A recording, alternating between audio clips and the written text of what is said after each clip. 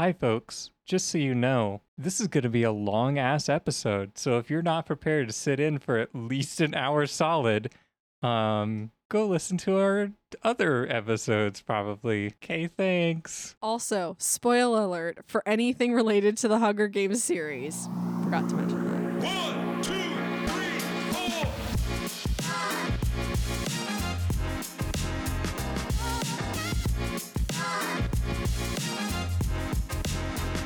Hey guys, welcome back to the No Context Convos podcast. I'm your host, Brianna. And I'm Dakota. Slay. That was better. It was way better. All right. The hype of this has kind of died down a bit, but let's talk Hunger Games and not the parody version that Taylor Swift was in. What was that called?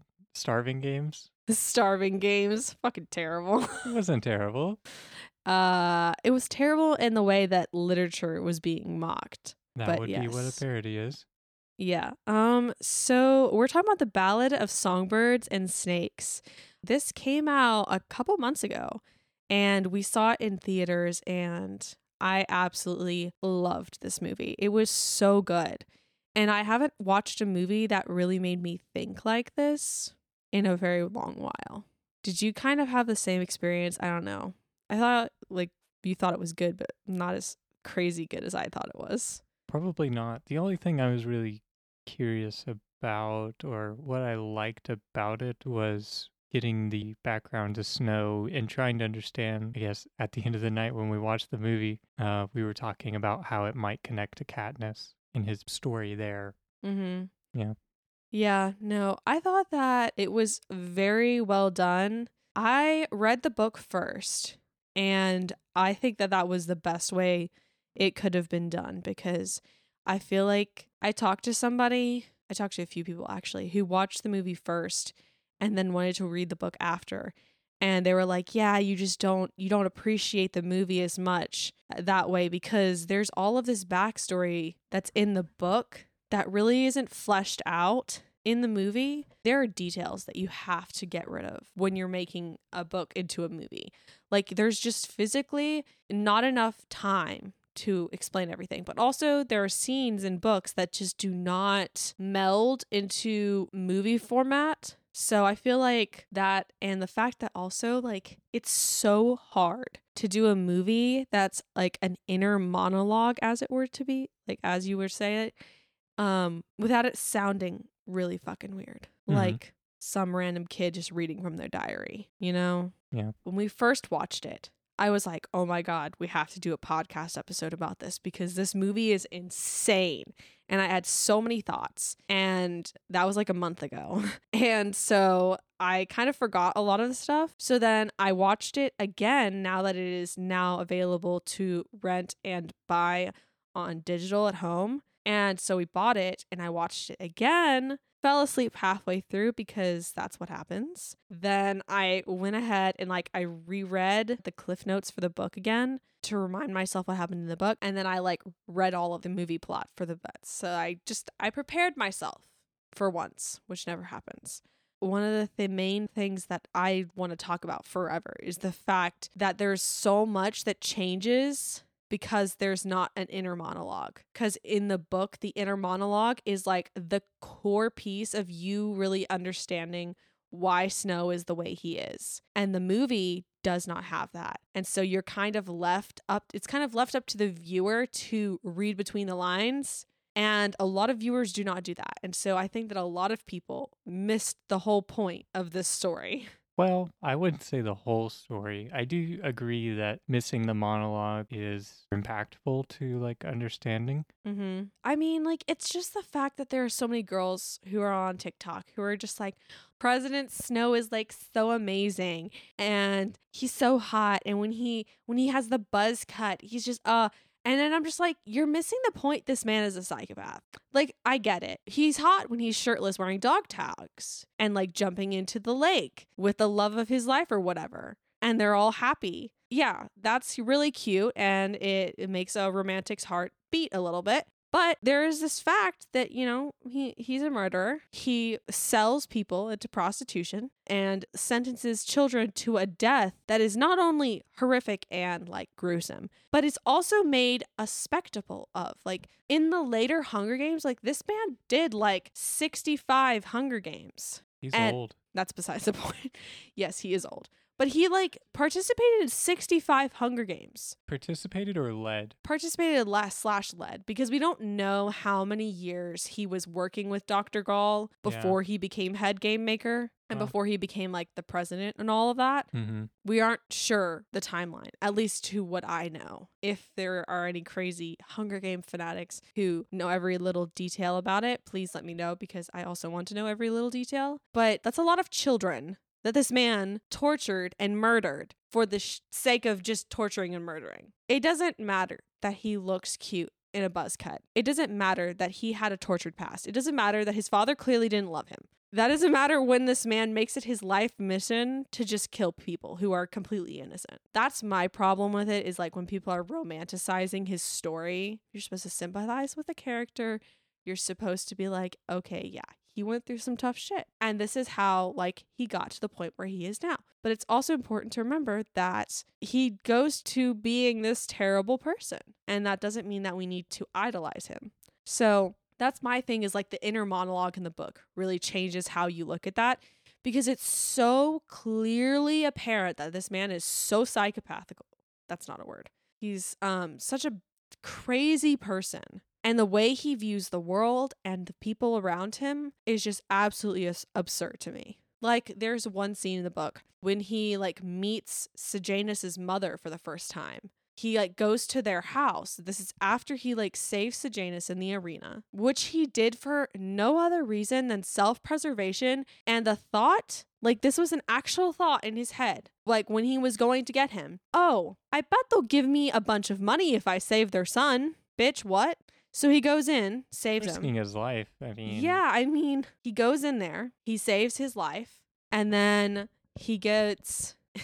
It's so funny because he's so absolutely like maddened by people. It's like, I remember reading it and I was like, there's no way this guy's for real. It's right after they've gotten him, Sejanus, out of the arena. Or Sejanus was heavily injured, which is also not talked about in the movie at all. Like when his leg gets hurt in the movie, it's kind of like a, oh no, he hurt his leg moment.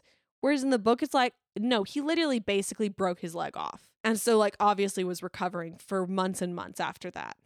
Before he joined Corio in District 12 as peacekeepers or whatever. Mm-hmm. But he gets mad because he's like, it's been X number of days since I saved their son, and they haven't contacted me or anything about a prize or thanking me. How dare they? And so then he makes up an excuse with like the school that he's going to give Sejanus like his homework assignment. And then he goes to his house, which he's never been to.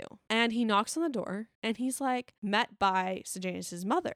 And she's like, oh my God, thank you so much for like saving our son. She's like, what are you doing here? And he's like, oh, well, you know, I hadn't heard anything. And so I just wanted to check and see how Sejanus was. And so then she offers, you know, she invites him in. She's like all nice because she's like fucking Mama Plinth and she's super nice.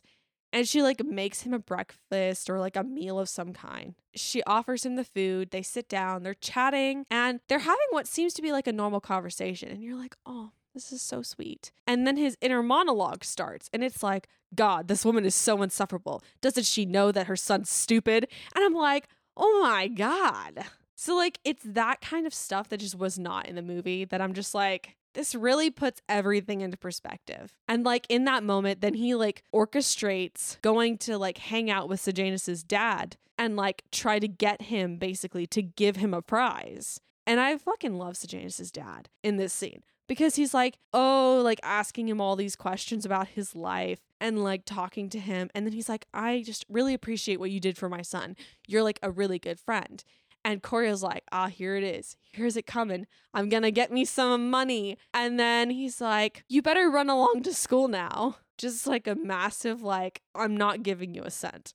It's so crazy how much that inner monologue like plays into how you see the characters. Yeah, none of that was in the movie. Exactly. That's what I'm saying. Like, they're like, those entire scenes are just gone. Like, the whole story. Like, there's so much that happened with the plinths that's just not talked about in the movie. I think they easily, since it was his, I guess technically it's not his movie, but I mean, it kind of is. yeah, he's at least the main character. Anyhow, so with him being the main character, I think they could have put in some monologue. Yeah, I thought it was an interesting decision creatively to just completely nix the inner monologue because I do agree with you.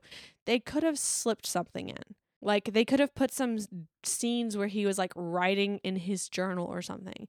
And Yeah. you like glance down at like his words and you like got a glimpse into the fact that this man is crazy and like views other people as being just utterly inferior. That was the thing that I could not get past when I was reading the book, is the fact that he just truly thought everybody was inferior to him. And Tigris, his cousin, even like talks about this in the book about how, Corio, you have to remember, like, not everybody's out to get you. Not everybody is here to serve a purpose for us. And that line, like, that kind of monologue from like Tigris, that kind of like worldview was something that she was trying to teach Corio. And we see it even in the movie, which I really loved, like the first scene with Tigris and Corio and their grandmam. That scene, perfection. They kept it basically word for word. They sped it up a little bit because they speed everything up in a movie, but almost word for word. Like, I love that scene, like where Tigris is talking to him about how she made the shirt for his like special thing. Like, that scene, perfection. Loved it. But you really see the fact that Tigris kind of sees herself as like a nurturing person, specifically for Coriolanus, because the grandmam, which is not entirely shown in the movie either, the grandmam is fucking crazy. Like, she's literally like, she's lost her mind. Like, she has either dementia or Alzheimer's, but she also is like very paranoid, specifically of the rebels. Like, you see one scene in the movie where grandmam's like, you're just lucky that songbird didn't peck out your eyes. Right. And Tigris goes, grandmam, she's not a rebel. She's just a girl. Yeah. And like the grandmam's like, everybody's a rebel. That was like a hint at what you got in the book, which was like, she was crazy. She was terrified of everyone. She hated everybody.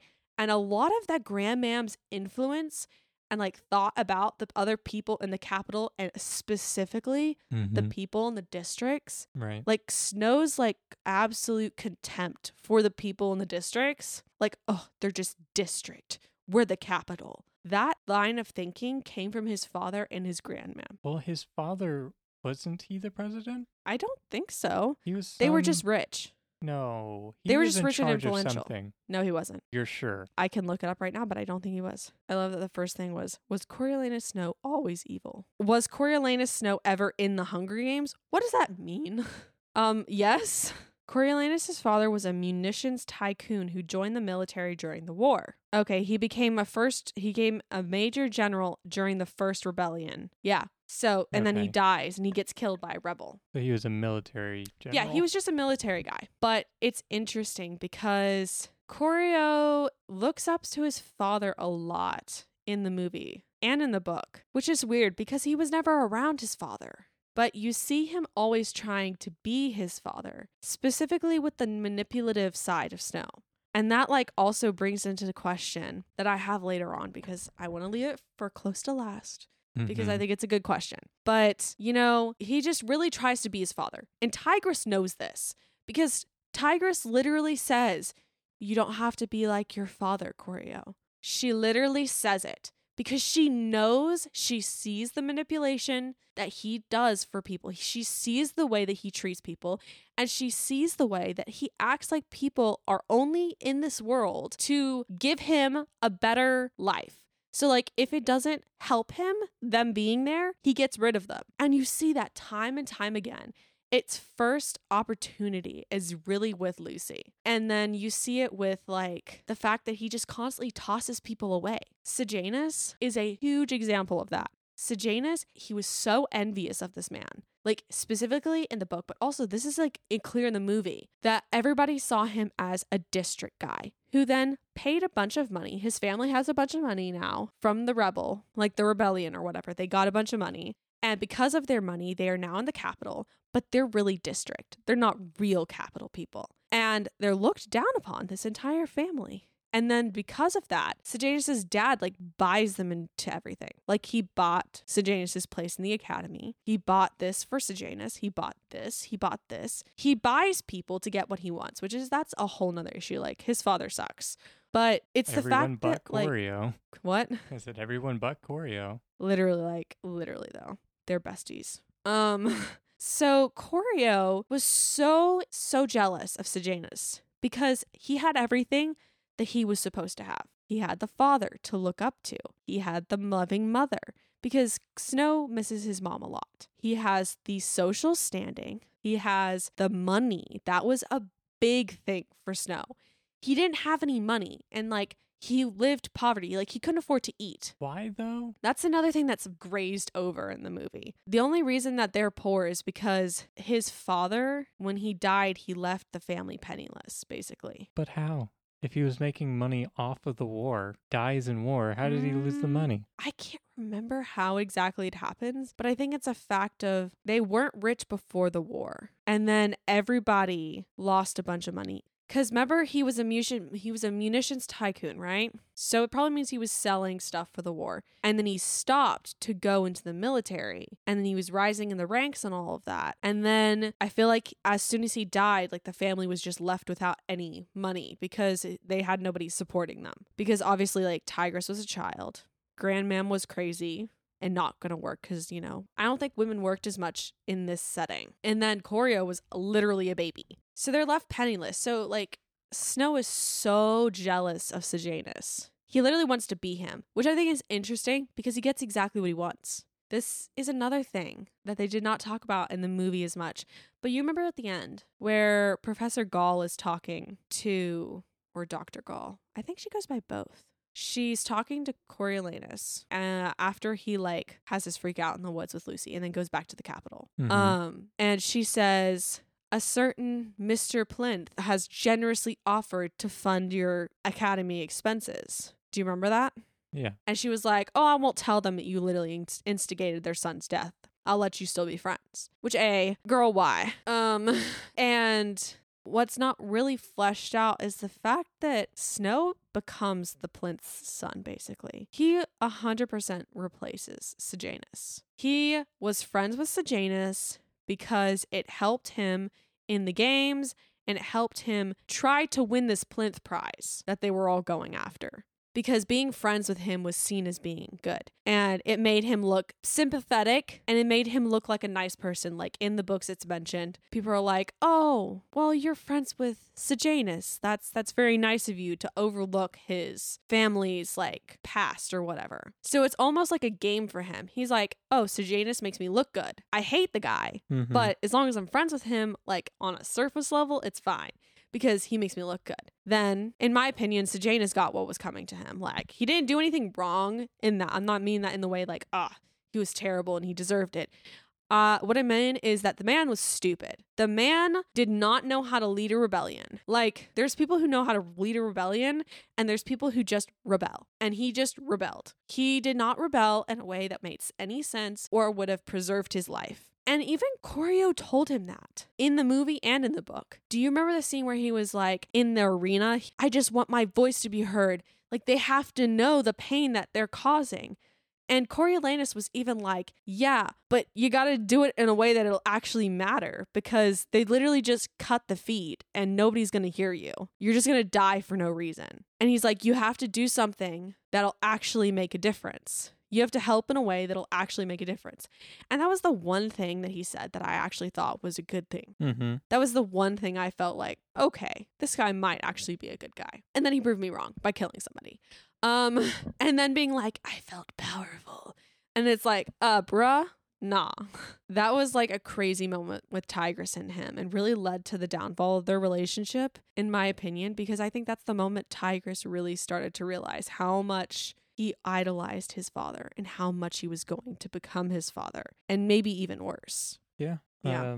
I think a lot of it kicked in whenever he was forced to be the what is it called? Peacekeeper? Peace, like in District 12. Yeah, whenever he was sent to be a peacekeeper and had all of this, I don't know, reform, I guess, Interesting. and all So this you think that structure. his like evil and manipulative ways came out later? No, I think him following in his dad's ways probably picked up a lot whenever he was in, it's not technically a military. I mean, it's a form of Yeah, military. it's whatever They that wear is. uniforms. They They're hold arranged in guns. like groups called weird names, and they shoot people with their guns. So sounds like a military to me. Pretty much. It's sanctioned by the government. Yep. Anyhow, I wonder how much of his chaos or chaotic craziness came from going back to that or going to that life where his father died in, kind of. Yeah, I feel like it goes along with the whole theory of could Snow have ever been a good person? Or was it like destined from the start because of the way that he saw his father live out his life? Because he saw his father do all of the manipulative things and use people to rise in the ranks and being kind of narcissistic. He saw all of that in his father. And people are like kind of theorizing. They're like, it's the age old question. Are people evil from the start or is evil made? Well, here's the thing. Let's say he was born evil, okay? As a kid, he sees all of these bad things and he gets to the academy, I guess because of his dad and what he did for the capital, maybe. Highbottom, who knows about his dad and what he's done, because we figure that out at the end of the movie, does nothing to like guide him away while he's still young and impressionable. See, this is a very interesting thought. And that's one of the things I was going to talk to you about is the whole Dean Highbottom thing. Mm-hmm. Because in the books and the movie, I love that they kept this very similar. Snow is introduced because you're looking from Snow's perspective. And it's even like that in the movie. You're first introduced to Highbottom, as in he's the evil teacher at the academy who hates Coriolanus Snow for no reason other than he just hates him.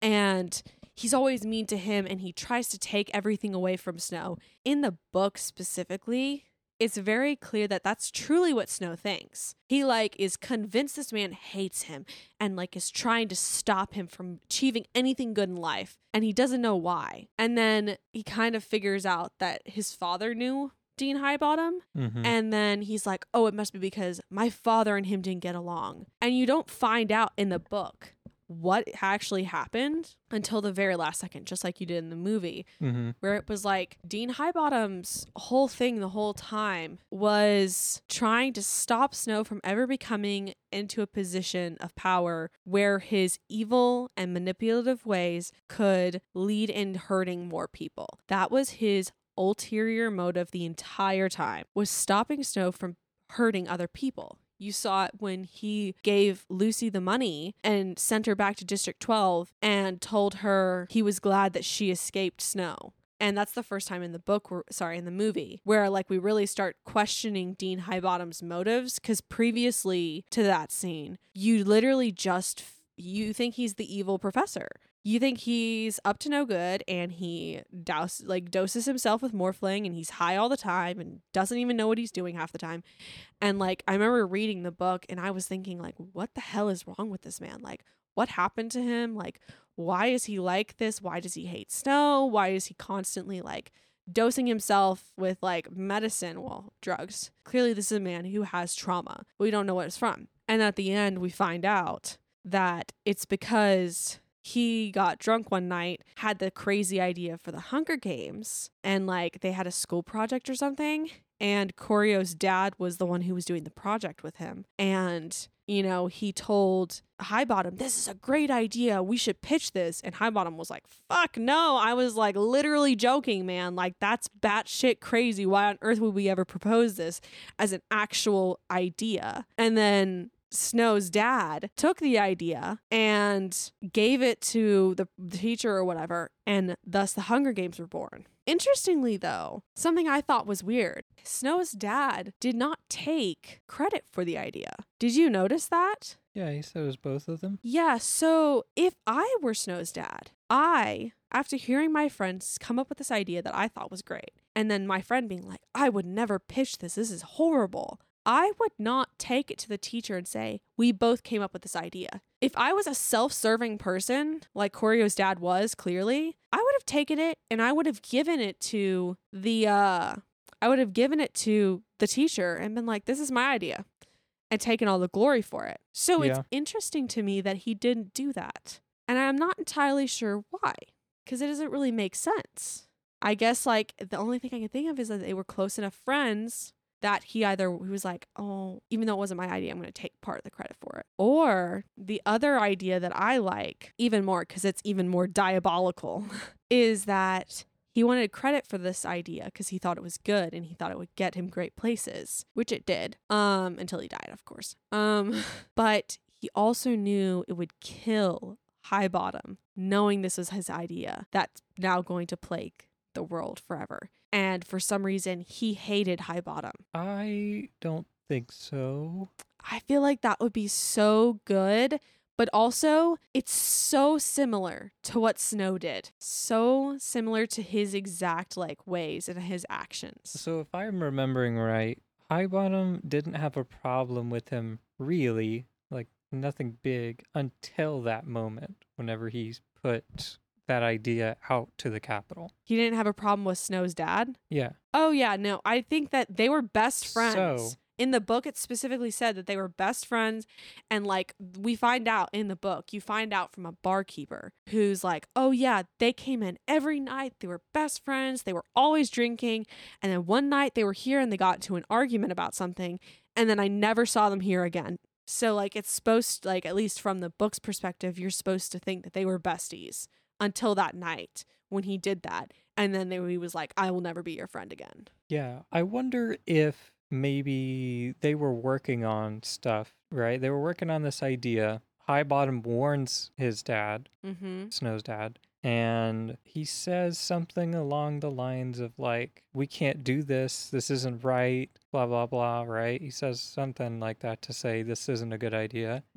And he puts his name on it anyway, Highbottom's name on it, whenever he turns it in, just as a way to cover, like, if I'm going down, you're going down with me, to protect himself. Honestly, I wonder if it was a Clemencia situation, because this is the other thing I want to talk about, because the parallels we see between Corio and his father throughout this entire story is like insane to me, because Snow is faced with almost an identical problem. So in the movie, and I kind of hated this. This is the one thing I genuinely did not like about how they adapted the movie. Is the fact that they completely ruined Clemencia's character. In the book, and if you don't remember who Clemencia is, she's the classmate, or for anybody who's listening, who doesn't know who the hell any of these people are. The one that gets stabbed in the neck? Well, no, not that one. The other one. That's Arachne. Fucking terrible person. Hate her. Jesus, she deserved it. Who taunts a hungry child who's going to die anyway?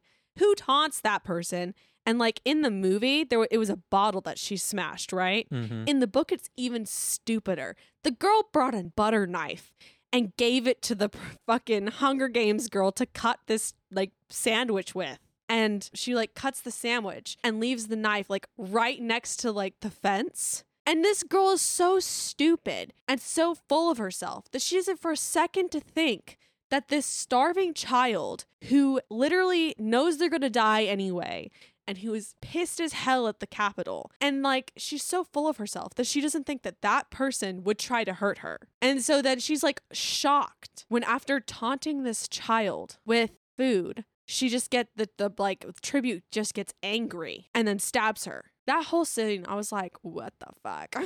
I was also listening to this at work. And so I'm just like typing away an email. And then it's like, and then he looks over and sees the tribute stab her in the throat. And I was like, what? My coworker's like, what? I'm like, nothing.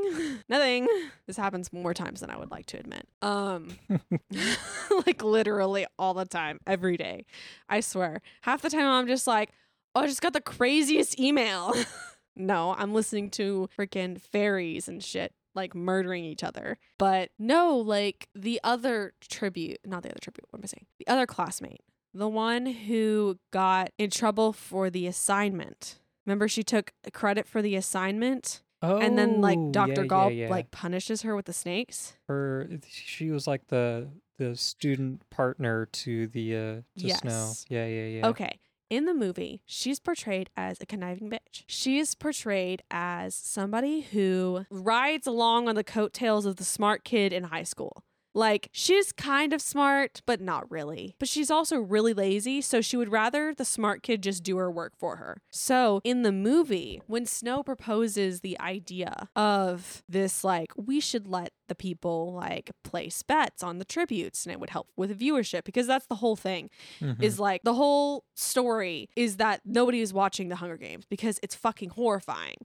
And who wants to watch that? And they're trying to come up with ways to make it more viewed. And then they do the whole thing with like assigning capital kids as their mentors to see if that works. So they tried a bunch of stuff with this 10th Hunger Games, which was very risky in my opinion. But, you know, what do I know? She basically like goes, oh, well, me and Snow do all of our stuff together, all of our assignments together. So perhaps we can work together on this one. Literally just trying to get credit for this idea that Snow came up with. Like, not even, like, it's so blatant in the movie. And then she doesn't do the assignment or help with the assignment. And then Snow just puts her name on the assignment because he's a pushover. I guess. And yeah, so that's like in the movie, that's how it happens, right? And then she gets punished by Gall, and Gall almost comes across as kind of like an avenging angel in that scenario. What? Well, avenging angel for Snow. As in, No? like, he's been letting this girl run his life and take all the credit for all of his ideas. And he was about to do it again. And then the girl finally got what was coming to her. That's kind of how it comes across in the movie, like, if from my point of view. I don't think so. How does it come across to you? I think she understood what the situation was and thinned the herd. What do you mean, thin the herd for who? For the academy. No need in training somebody or having somebody as a student that's not going to have any potential. Yeah, but either way, Especially she's if doing they're it lying. for the good of mankind, right? Ooh. Gall is getting rid of the girl. She's killing Clemencia, somebody for for the good of the capital, the districts? for the good of the academy and the way you're seeing it. And for me, I saw it as for the good of Snow. I don't and think his so. career. I don't think so. I think that was for her. For Gall? Yeah, I think she did it as a power play for one, to show Snow what she's capable of. Okay. I'm glad you see it that way, because that's how it's supposed to come across almost. Mm-hmm. And I felt like it just didn't come across like that for me when I watched the movie. Because in the books, what happens is Arachne, Clemencia, and Snow were all assigned this assignment.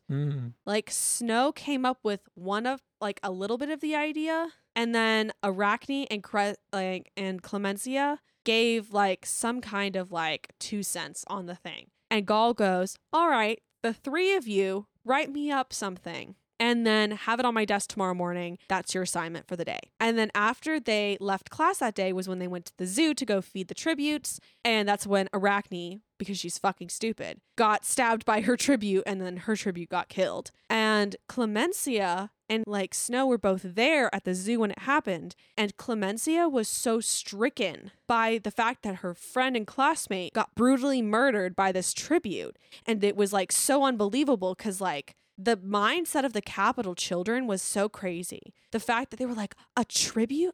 Someone from the district killed one of us? But they're just peasants. They can't do that. That whole like narrative. Yeah. And she was stricken. She was horrified. I mean, like, same girl, because like, Jesus.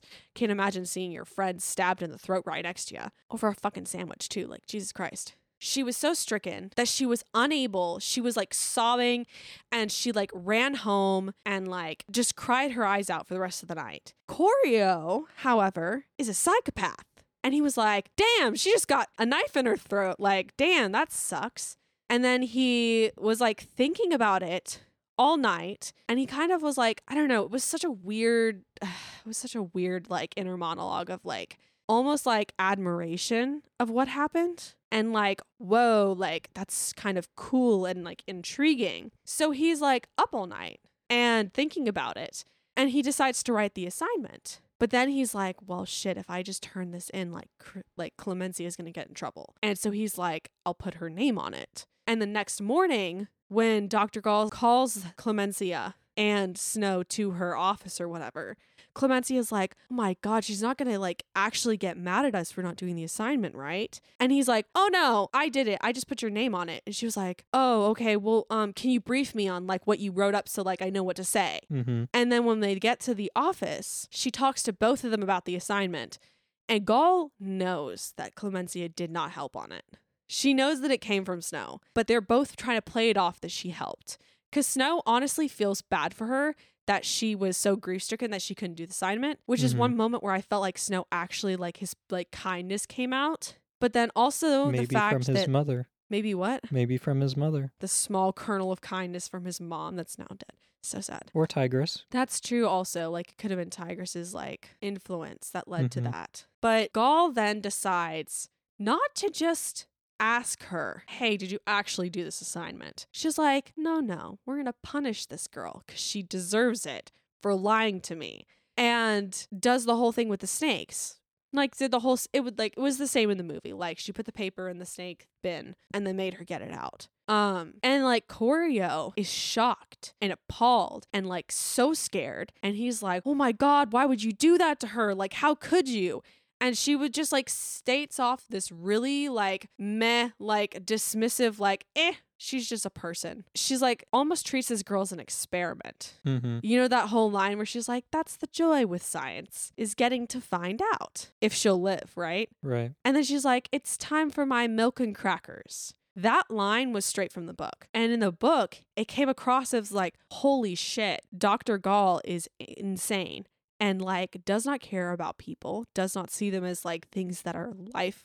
Like she does not understand that people are life and that they are people who have dreams and hopes. She just sees them as experiments and she will throw them away if she needs to. That is kind of her job. Yeah. And that's her job because that's her personality and her mindset. And so in the book, it came across really then in that moment that Dr. Gall is like well and truly like evil. And the reason she goes after Snow is because she sees that evilness in him. But let's talk about some of my favorite lines from the movie. One of my favorite lines is at the very first, when we first meet Lucy Gray, when she's going through the crowd and you see the mayor's daughter say, sing your way out of this one, Lucy Gray. And then obviously glorious moment of Lucy just shoving a snake down her back. And then literally, oh my God, I love the fact that this isn't talked about in the movie, but in the books, the girl literally pisses herself. Like she's so scared that she like actually like soils herself and then throws up over this snake.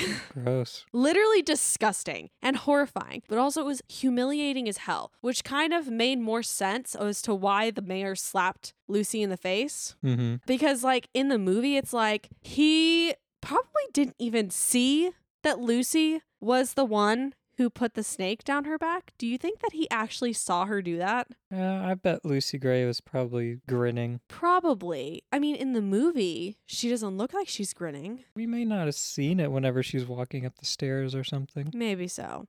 That was the thing is like, I was like, whoa, uncalled for, bro, because in the movie, she does it way off in the crowd. The cameras are not on the girl when it happens. And so it's like when she walks up to the podium, and he slaps her across the face.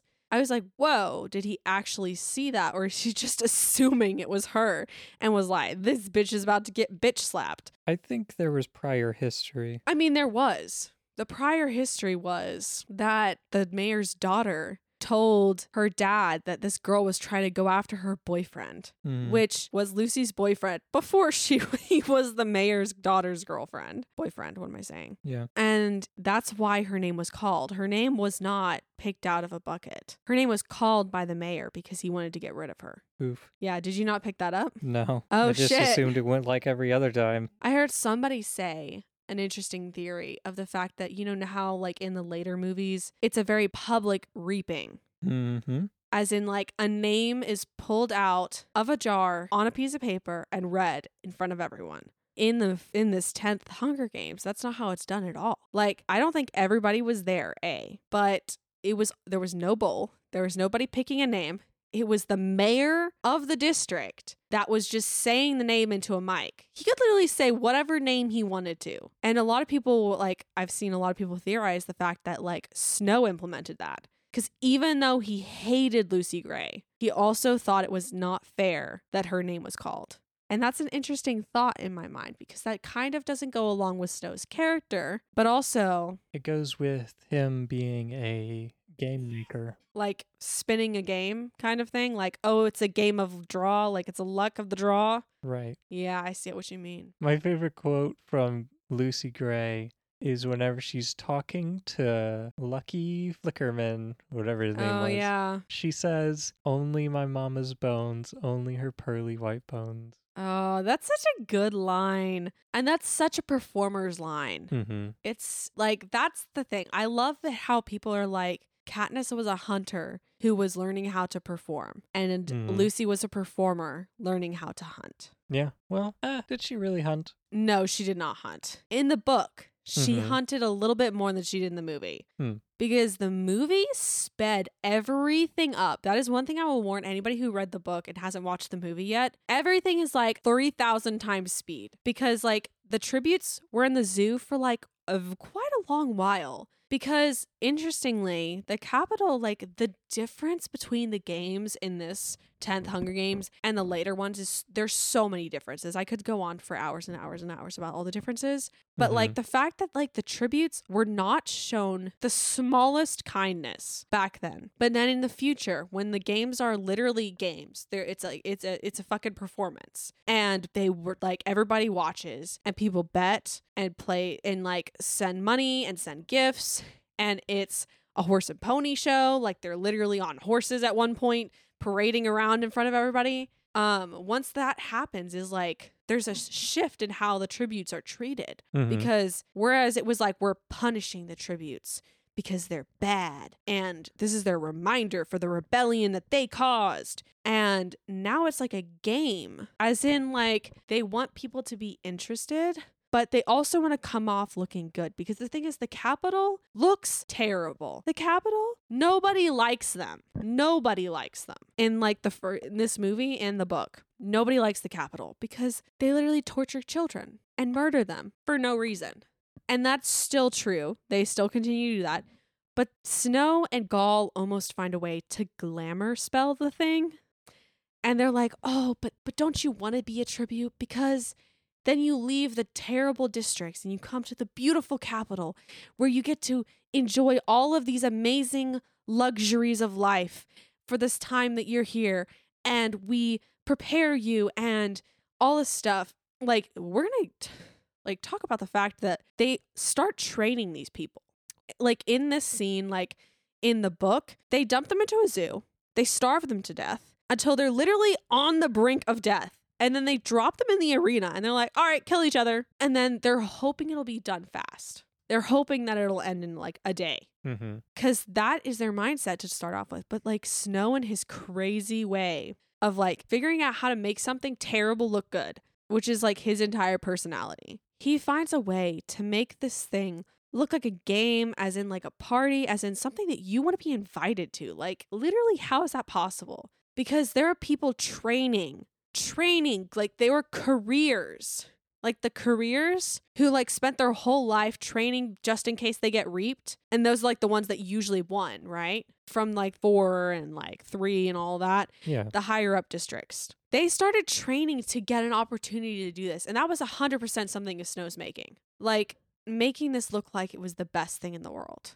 And then that's how they got people to start watching it and like voting on it. But then they also like trained, like in the Katniss ones. You see that they go through this like weeks of training. Like they get reaped. You go to the Capitol, you get a mentor that tells you how you can win and like is there for all your advice. And then you go and you live in luxury, in a luxurious house with amazing beds and like all the food you could want. And like the bathrooms are magical. And then you get trained how to survive in the games by the Capitol. And they're like finding ways to prolong it. And it's all about making it more of a game.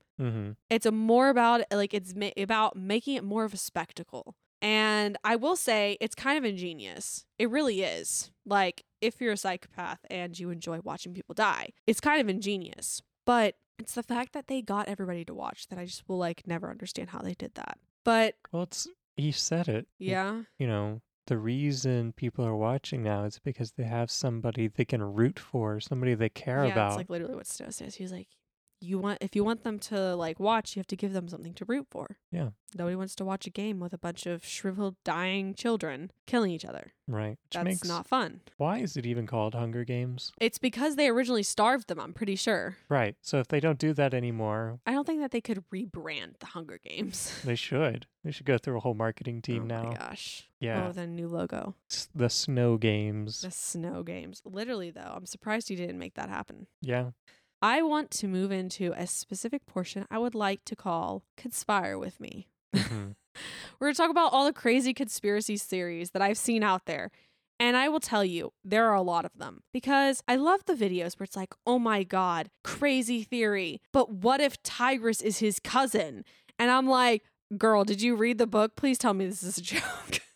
Did you and I watch the same movie? Because I'm concerned. And there are so many of those. But one of the interesting theories that I personally cannot stop thinking about is the bomb attack that happens directly before the games start. Yeah. By the rebels. Yes. Was it actually by the rebels? Or did Dr. Gall and the Capitol make that happen? like orchestrate a fake Orchestrate terrorism attack? Yeah. I don't think so. All right. I'm going to give you 4 reasons why it is. Okay. All right. A, Dr. Gall and the Capitol do not care about life. So a lot of people are like, why would they do that when the mentors were in there? They don't care. We Mhm. see it again and again. They clearly do not care about these Capitol children. They don't care about anybody. So that's not a concern for them. B, in the book specifically, the backstory of what else is happening is crucial to this point and is completely left out. So after Arachne,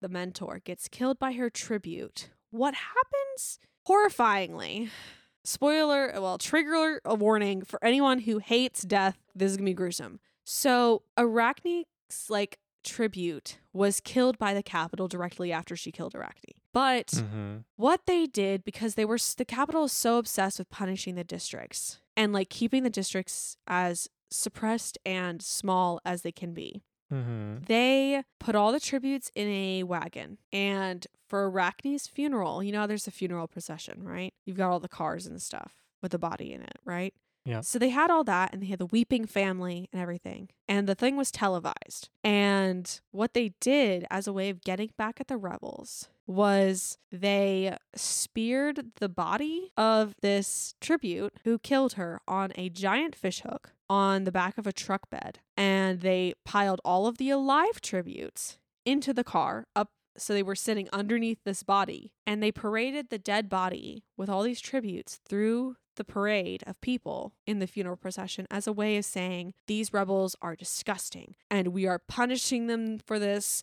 And just because that they took one of our people doesn't mean that we won't continue to punish them. And it was a message to the rebels. Mhm. So this is my reason for why I think Dr. Gall planned the attack is right after this happens, right after the whole tribute, funeral procession, all that terribleness, right after that is when the bombs go off.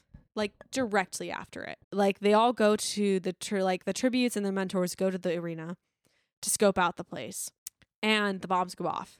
And then during the bombs, a bunch more mentors die. And their tributes, of course. And it's almost perfect timing. It's one of those things where it's almost too perfect to believe it happened by accident. Because in that moment, it provided Dr. Gall and the Capitol with the perfect ability to get back even more at the rebels for what they did. They saw the tribute killing the mentor as a rebellion thing, which it really wasn't. It was just a starving child being provoked by a bitchy child. Mhm. And that just ended up that way. But they saw it as a way for the Capitol to get back at the districts. And so I feel like it's just too perfect, the timing. Because then they were right after it, they were the rebels set these bombs and they killed our children. So this is why we should be even more mad at them and why you should watch the Hunger Games so that the districts get their punishment. It seems too perfect,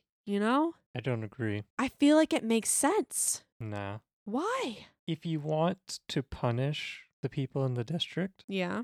Why make it so easy? Why make what so easy? Because what happened after the bombs? The building blows, everyone's in distress and confused. Some of them try to run in the chaos, and immediately they're shot and killed. Mm-hmm. Where's the punishment? So the punishment is for the districts, not for the tributes. Right. The No, tributes are always that's not going what to I'm die. saying. What I'm saying is the district want to see their people live. They want to see Not really. something. That's what they're there for. That's what they're told by Snow when he organizes the whole thing. So what happens is back then, the districts did not watch the games. They did. This Not is the nearly as time that much. this is right before the bombs blow, right? Uh-huh. Is right whenever they do the like town show thing, right? The talent show? Yeah, you don't remember Lucy Gray sang Oh. on TV? Okay, it was on TV, but back then, it's even stated in there, in the movie and the book, that the districts are not watching the Hunger Games. It's mainly the Capitol that's watching the Hunger Games. Well, And they're trying to boost ratings, right? They're trying to boost the views. So it would make sense that you're having the people from the Capitol who are watching it, right? Mm-hmm. And you're like, get revenge you can watch, our revenge on the districts by watching the games. But it also serves as a reminder to the districts that you guys are nothing. You can blow up our Capitol. We're just going to kill your children. Nah, I don't know. I don't know. Because like if I were in the district Yeah. and I had no money, I would watch to see if my tribute from my district did get support, even if it didn't come from me. If it came from the Capitol. Yeah, but the districts were not watching the games. But I would I have know a you reason would. to now because And I that's would the have whole faith. point is they're trying to get the districts to win. Sorry, not win. What am I saying? They're trying to get the districts to watch the Hunger Games. Mm-hmm. That's Corio's whole thing that he was talking to in class. Viewership is down. That's like Dean Highbottom. Viewership is down and the Hunger Games are dying. Blah, blah, blah. And then Dr. Gall's like, what do you guys suggest? How do we fix this? And they heard their ideas. And that's why they implemented Snow's idea about the whole like bets and stuff. Because they were trying to get even the districts to start watching it. But obviously the Capitol's the one with the money. So they're still like trying to get the Capitol to watch because even people from the Capitol were stopping watching the show because they didn't find it enjoyable anymore. And even Tigress said it, like to her grandmom and to Corio. Like none of these people, like half these kids were not even live when the rebellion started. So how are we punishing the districts for the rebellion by killing the children that weren't even there to see the rebellion? And that serves into the whole Snow's thing of like they're a reminder, not a punishment necessarily. I guess. Yeah. What is your next conspiracy? I love this theory and I wish it was true. It's not because we have like actual proof it's not true. But there was a theory I saw that President Snow's sickness that you see in the later movies, like he always has this, like coughing up blood and all that shit. Disgusting. People are like, what if the sickness comes from the snake bite? And I'm like, that would be dope as hell. Like literally like slay Lucy. Like literally like you're haunting this man in so many ways and I'm loving it. Unfortunately, we do know what the sickness is from and sadly it's not from a snake bite. But it is diabolical. And really plays into this explanation of Snow's like absolute craziness and like his literally psychopathic tendencies is the fact that, as we said like earlier, like Snow uses people and when they serve their purpose, he gets rid of them. We saw it with Sejanus. We saw it with Lucy Gray. We saw it even with the kid in the fucking arena. Like, the only reason he killed that kid was because he was threatening Snow's self-preservation. Like, Snow had no reason to kill that child. Well, I mean, he was kind of coming after him. But like the fact of like, he was only in the arena because he was hoping to get some money out of Plint's family. Mm-hmm. And then by killing the tribute, he also made himself look better to the Capitol. So like that was a very self-serving thing. But so he uses this like self-servingness, like whenever he just like needs to get rid of somebody, he's like, just off them.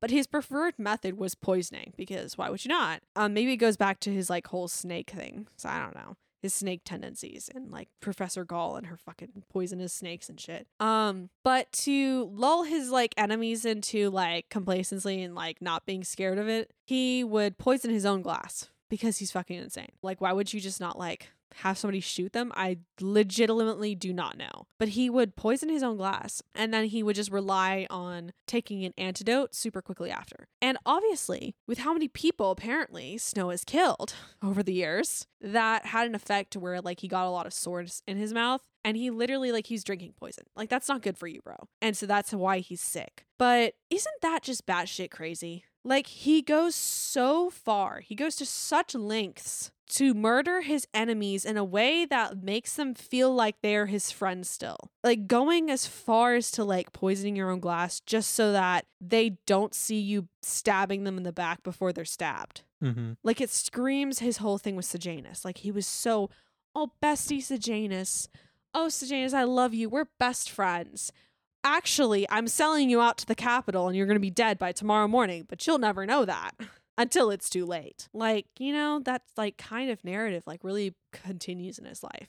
Speaking of poison, I Poison. noticed this whenever in the movie. What? Basically, whenever Snow first meets Lucy Gray, Yeah, she steps out and he hands her a flower, right? sure. And she picks one of the petals off and eats it. Yeah, And that's very unconventional, obviously. yeah. People don't eat flowers. But rose petals are poisonous a little bit if you eat enough of them. Really? I didn't know that. Yeah. It's either poisonous or just cause allergic reaction, something like that. I think Huh. it's very mild. Like, you wouldn't die from it, but See, it's little details like this that make me love this story. Like, Yeah. there's so much thought process that goes into every little thing. I wonder if that's what initially started his attraction to her. It's like so foreshadowy. Mm-hmm. Yeah, that's crazy. I also like that at the end, like you even see him start his poisoning journey, as it were, at the very end of the movie in the book when he poisons Dean Highbottom.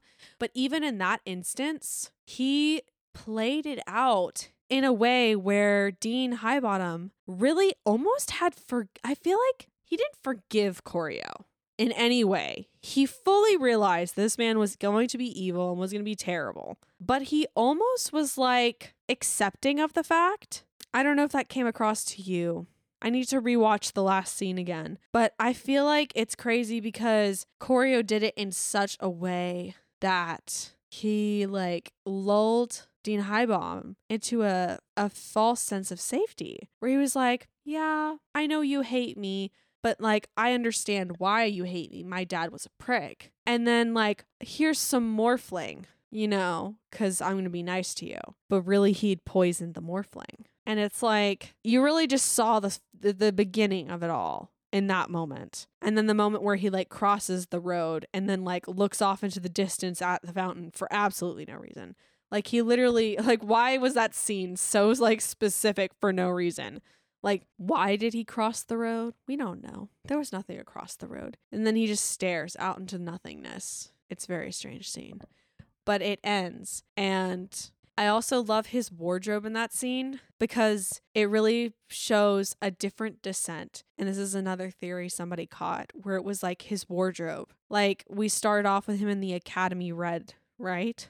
Which is like a really bright red color. Mm-hmm. And then you compare it to like the kind of color he wears at the very end of the actual like first Hunger Games part of the series. Like right when he's like dying and like Katniss is about to kill him and all that shit. The more blood he has on his hands, the darker and darker his wardrobe gets. Because like you see the shades of red just get darker and darker throughout the series, throughout his lifetime.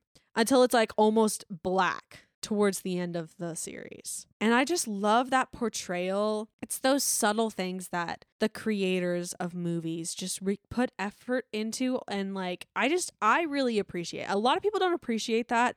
I personally appreciate the hard work that goes into like thinking about a character's wardrobe and portraying the character's journey through their clothing. Like nothing is done on a whim. And I love that. And in that scene, we see his first time really wearing another like color that's red, you know? And it's interesting because the Peacekeeper gray colors almost lulled you into a sense of like, oh, he's going to be fine. He's going to, you know, live out his days with Lucy. And even the scene where they're running away together, he's wearing a very pale colored outfit and he's wearing a white shirt, and that almost portrays the innocence. And then you just really realize that that's not at all the case. And then he goes straight to wearing this super dark red wardrobe that looks almost menacing. And it's so perfect for his character arc.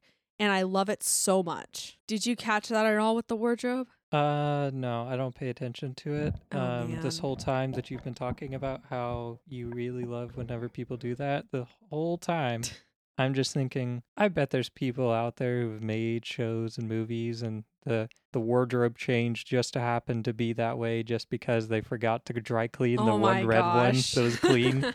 Probably. For like TV shows, I feel like that definitely has happened. But for a movie of this scale, with where every little thing Probably. subtly means something, I feel like it's so specific. Let's talk about Lucy Gray. I feel like Snow has kind of taken over this podcast episode.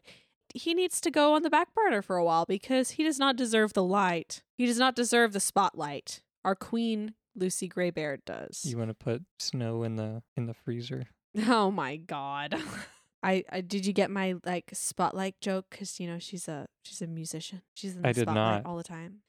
Well, Rachel Ziegler's like performance of Lucy Gray Baird, Really good. freaking so good. Jesus Christ, like such a excellent casting for the role, and I just absolutely love the fact that like the actress has been dating the actor who plays Sejanus for like years and years. Like they're like best friends. And they're like also together, and then they're just like playing on polar opposites. I have to say, I don't know. Girly is lucky because I don't know about y'all, but if my boyfriend was in a movie with me and I had to be loving up on Tom Blythe, good God, I feel like I would be so constantly worried about him being jealous that I couldn't act correctly. Well, Like, I get it. It's their job and all. right. But come on, it's Tom Blythe. He's Sir Janus, whatever his name is. I don't know any of the actual actor names. Oh my God. Tom Blythe is the guy who plays Snow. Sejanus, Josh Hutcherson, I want to say. That's definitely not correct. How dare you? I can't remember his name. I remember 2 names. That was enough for me. No, I couldn't, like, my self-confidence could not take it. So I love their characters together. The 3 of them honestly are just like best friends like in real life. And it's so funny to me. She just did such a great job. Like Rachel did such a great job. Obviously her voice is like absolutely breathtaking. Like her performances, like literally could stop me in my tracks. I could be walking past I don't even know where. And a song of hers would come on and I would just like stop in the middle of wherever I was and just listen for the 2.5 minutes she's singing. I don't much care for the singing. Really? I'm not like against it or anything. It's just wasn't like significantly Canceled. impressive. But well, I say that. I don't think really anyone is significantly impressive for singing. Except for Taylor Swift, obviously. Anyway, Ever since you said that one time about how we've mentioned her every podcast episode, I now feel the need to mention her every time just to Yeah. keep it up. yeah. I don't know if she was mentioned in the Australia episode or not. I feel like she was. Maybe. I don't know. I feel like she was. Anyway, what was I talking about?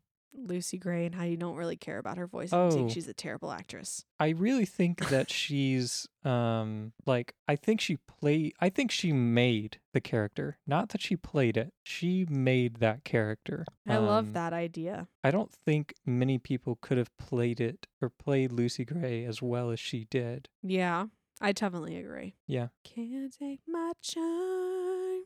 And then it helps that she sings too. Can't take my humor. Yeah. Anyway, such a good song. Mm-hmm. No, I love Lucy. Her entire character is just really, really good, honestly. And such an interesting person because she's so exactly the opposite of Snow. Whereas Snow is everything hatred and social standing and literally like only cares about himself. She is the polar opposite. She wants a quiet life. She wants peace. She just wants music. She just wants to be able to like make people happy with her voice. She like the whole conversation they have about where he's like, people are terrible, like they're in the woods running away. And she's like, I like won't miss people at all. They're all horrible. And she's like, I don't think people are always horrible unless you give them a reason to be. And like that just like really just like sings out the differences in their characters. And then I particularly love the line where they're sitting in like after they go swimming together in District 12 and they're sitting on like the bank together. I love that scene so much because there is so much in that scene. There's so much foreshadowing. The fact that she sings that song about a girl named Lucy Gray who like flies away or whatever, and like she's a mystery. And he asks her specifically like, whatever happens to Lucy Gray? Does she, you know, did she die? Like what happened to her? And she's like, you know, what? I think she flew away. Like, I think she's a mystery just like me. That was such heavily foreshadowing. Like, come on, bro. You didn't see that coming? You didn't see her flying away, running away? You didn't see that coming? Because I saw that coming. But then she says, trust is everything to me, more important even than love. Without trust, you might as well be dead to me. And she's specifically talking about her relationship with Billy Tope, which oh my God, the jealousy. This is another thing that in the book that just really did not come across in the film is the fact that Snow is constantly jealous about everything and everyone. Like it does not matter. Like you could have literally the fucking worst life, like Billy Tope, like who's literally a piece of garbage. And he was so jealous of that man. He had the attention of Lucy Gray. Exactly. But he didn't. That's the funny thing. That's his girl. Exactly. Gotta eliminate the competition. Fucking Snow was like, that's my girl. Bro had not even kissed her yet. And I was That's like, true. excuse you? Calling dibs pretty early. Yeah, like, bruh, you might want to like wait till she like makes it out of the arena because your girl's about to be dead.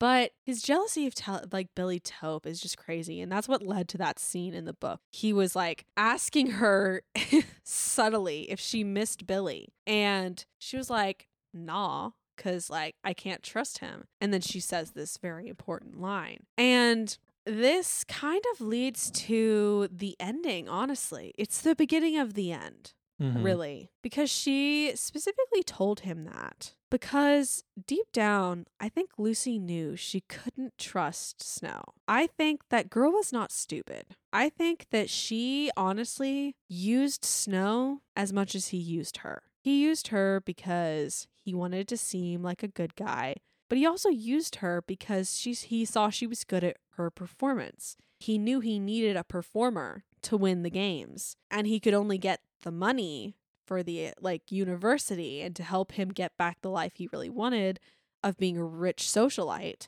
by winning this prize. And in order to do that, he needed her, and he needed her to win. So he used her and her performing abilities to get what he wanted. Kind of backfired for him. Sorry, bro. You got it. And then he got it back later by ditching her.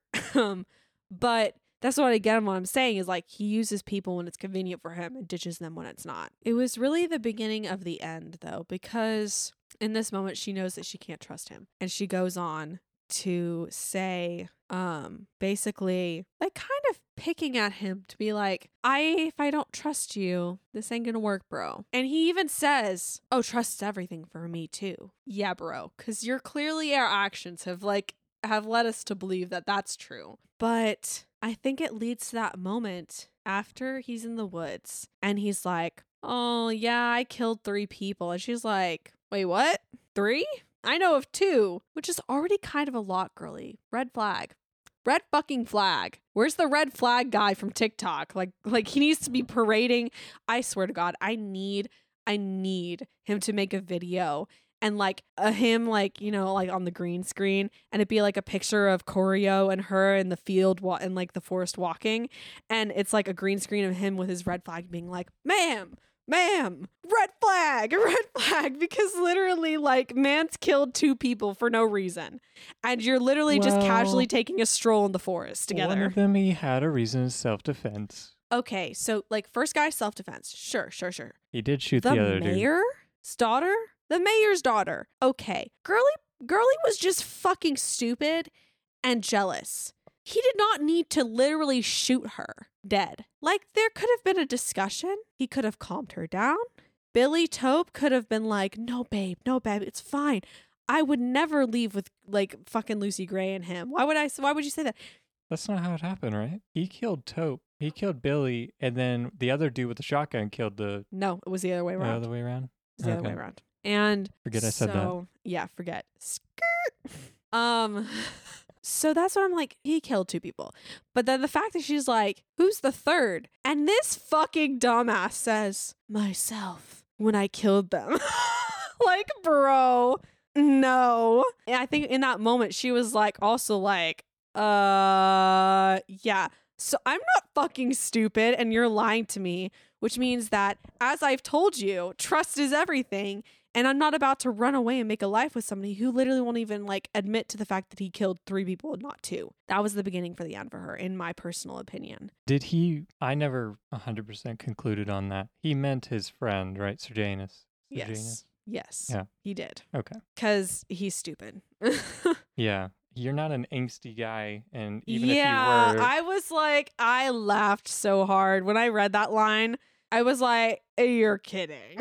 that's the best you could come up with. I was like, and the thing is, it was so easy because he was thinking about Sejanus, right? So why wouldn't he have just been like, well, I blame myself for Sejanus' Yeah, death? that's completely different. That's different, almost believable. I still would have been like a little hesitant because he also still did kill 2 people in cold blood. You should have just said the truth. That's what I'm saying. Like, what was she going to do? Like, oh no, I could handle 2 people being killed by you, but not 3. 3 times the charm. 3rd time's the charm, guys. 3 strikes, you're out.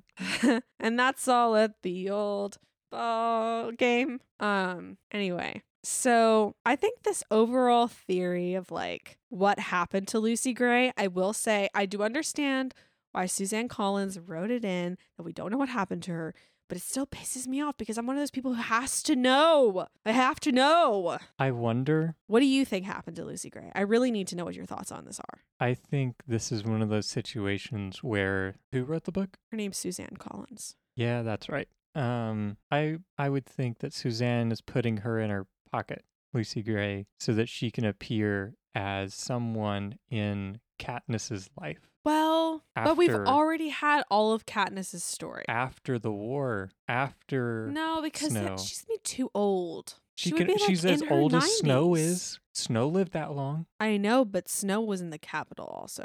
People Doesn't did mean not she live as couldn't do long in it. any of the other districts. Doesn't mean she couldn't do it. Okay, from my personal standpoint, I think that Suzanne Collins is done writing Katniss's story. I don't think she's going to go back to that story. I think that I the didn't way have to it do ended with with her Katniss. and like with Katniss and Peeta being together and having their 2 children and living out their happy life in peace, I think she will leave it there. I think that's what I'm getting at. I don't think it has to go back to Katniss. I think she'll be a special guest kind of thing. She'll So be then an do you appearance. think She's alive somewhere. I think that this theory you would like then. The theory that, you know, the old woman in District 12 who Katniss goes to sell like barter her like dead animal to. Like Katniss and like Gale go hunting and then they go like sell like the skin or something for like some extra money or whatever or some food. Yeah. There's an old woman there at the place and the old woman is the one who gives Katniss the Mockingjay pin. The famous pin that then becomes the literal emblem for the rebellion. There's a lot of people who think that old woman was Lucy Gray. I think that would make more sense. Interesting. I personally don't think that's true. I don't think that could be her. I think if she was going to be somewhere, she'd be more prevalent. I think, okay, this is what I would like to think. Let's start with that. I would like to think that she went on to like run away and ran away to outside the districts and found people out there and then lived out a happy life as a musician in peace and solitude the way that she always dreamed of it. I would love for that to be the end of her story because that is a beautiful ending and I feel like she really deserved it after all the shit she went through. I don't think that's how it ended. I think Snow killed her. I think that Snow went back out and found her and killed her. Like after, like way later. Why didn't he find her when he was shooting the gun? So when he was shooting, he was paranoid and he'd lost her and Mance was hallucinating. I feel like that snake was not doing So him you're any saying favors. that after he gets back to the capital, he has some kind of adventure to go find her, or he I sends think off that some after he's doing peacekeepers? his work in the university, he finishes university And it's always plagued him that he doesn't know if she's actually dead. Because this is the thing. And this is why, as somebody who's read the books, I think this. His paranoia is so bad. His paranoia is so bad that he is so scared of anybody who could possibly do anything to hurt him, which is why he killed the mayor's daughter. Because that paranoia, like only a crazy paranoid person would be like, I must shoot her right now because she's saying that she might go tell her dad. No, that's not necessary. But a paranoid person would do that. And he has a lot of paranoid tendencies throughout the book that we see. And then he also is so paranoid in the Katniss books later on. And so I feel like personally for Snow's character, I don't think he would be able to live with himself in a world where Katniss, as she said, was the only person who knew what he did. She says, when he's like getting rid of the guns, she's like, oh, so you could get rid of those guns. And that means that the only link to the deaths of them would be gone forever, except for me. Which, girly pop, why'd you say that? Why'd you put that name? Why'd you put that thought in his head? Because what? And like partially, I believe she did that as a test. And then the test did not work. She was like, shit, I'm out. Bye. But the fact that he's so paranoid, I don't think he could live with the fact of his whole life. With how powerful he became, like he killed anybody who didn't like him. He like got rid of anybody who did not agree with everything he said. Like the game maker in the first movie, the Hunger Games movie, in the Hunger Games book, that guy Snow killed because he was like, I feel bad for doing this game. I don't think the games are like, I'm cut out for the games. I don't want to do all the things that you're telling me to do. So he killed the guy and replaced him. So with that thought, it doesn't match up to his character for him just to leave to chance the fact that she's out there. Like he wipes Lucy Gray from history. Like Dr. Gall wipes the 10th Hunger Games from everything. There's only one copy. It's in her personal vault. It's never seeing the light of day. And he wipes all of her songs from the world. That's why when her songs are later sung by Katniss, he freaks out. Because he's like, fuck, I tried to like get this girl gone and she's literally still here somehow. So I personally think that after he rose to power, he sent some people out to hunt her down and kill her. I personally don't think his paranoia could have handled the fact that she could still be out there. But also, I think that maybe that could also kind of be a reason as to why he's still so paranoid. So it's one of those things where I really don't know. Kind of the last theory that I just want to drop in here because I think it's hilarious. Do you know who Coin is? And you remember who Coin is in the Hunger Games? The leader of the District 13 rebel people. Coin? Coin. I don't know what her first name is. I don't know if she goes by gender or general or Commander Coin or something like that. Yeah, I know who you're talking the about. Girly, yeah. right? Yeah. Some people think that's Lucy Gray. No. Thank you. And on that note, thanks for joining us, guys. If you want to hear more about these crazy batshit ideas that people come up with, let me know because I could definitely write a whole other dissertation about this. I can see why somebody would think that because Coin has it out for him. If you think about it for like 2 seconds, you could be like, oh yeah. And then if you think about it for like another 0.5 seconds, you'll be like, that makes no fucking sense. Right. Because A, age, B, Lucy would never ever tell somebody, let's play a Hunger Games with the Capital Kids. No, that her character would never do that. And also 3, like it goes across her entire character that we were just talking about. She wanted a peaceful life. She's not leading a fucking rebellion. Yeah, it makes no sense. Makes no sense. But yeah. Go rent Hunger Games, Ballad of Songbirds and Snakes. I have it on Amazon. I think you can also get it on Amazon. Hashtag not sponsored. Hashtag not sponsored. But I love this book. I love this movie. I think that it is such a well done like series on as a whole.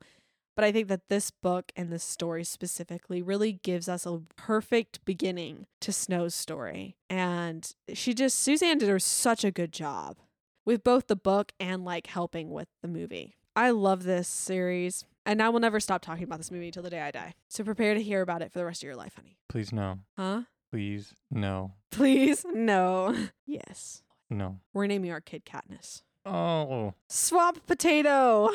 Oh, we can name our dog Swamp Potato. Oh my How god. about I want a that? dog named Katniss. That would be so fucking slay. And then we need to have another dog No, it needs to be a cat named PETA, because that just makes sense. You don't want the cat's name to be Katniss? Ah, that would be so cool. You didn't see that? I thought you No. you thought of that and was like, nah, that's too easy. It's 10 o'clock. I have no thoughts. Oh my gosh. But anyway, thanks for joining us on this podcast, guys. And by us, I mean me, because I did like 1,000% of the talking. But Dakota's ums and yeses made a slight appearance this week. Thank you. They made my character. Oh my gosh. All right. Well, we'll catch you guys next time. Now, every time I say that, I hear the intro playing. Well, the outro in my head. I can hear it fading in. Do you like that? I love it. It's the I work best on part. that. Yeah. It's I played it just the right timing where it starts at the last word. It's so good. Yeah. And it fades. The fade takes a little work. Just saying. There's some finesse in You're there. very good at it. Yeah. Take a round of applause for Dakota and his editing skills, because I know they're going to be put to good use on this Oh episode. my gosh. Have fun, honey. Mm-hmm. I'll just be sitting pretty over here. Yep. All right. Well, thanks for listening in, guys. Thanks for joining in on another episode of your favorite podcast with your witty husband and wife duo, Yep. No Context Convos. I'm your host, Brianna. We could have just And ended it that's your there. other host, Dakota. We could have just ended it. It was fine the way it was. I thought it was so good. You just cut it out. That's too late now. Now Why? it's in because of comedic relief. Oh, my Lord. You just got to Cut. think of what the last word is going to be. What is the last word? I don't know how to stub it. 1, 2.